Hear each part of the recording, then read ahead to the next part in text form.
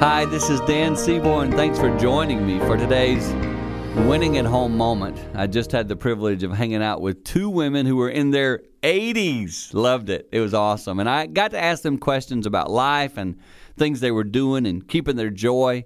And they said, oh, yeah, our bones hurt a little more than they used to. When I wake up in the morning, it takes me a little longer to get going. But both of them said, we've decided to embrace that. We know it's part of where we're at. But instead of allowing that to define our day, discourage us, get us down, we're going to choose to move forward because we believe today there's some joy out there to be found, and we want to find it and make a difference in others' lives. And they did mine. They pumped me up. They encouraged me.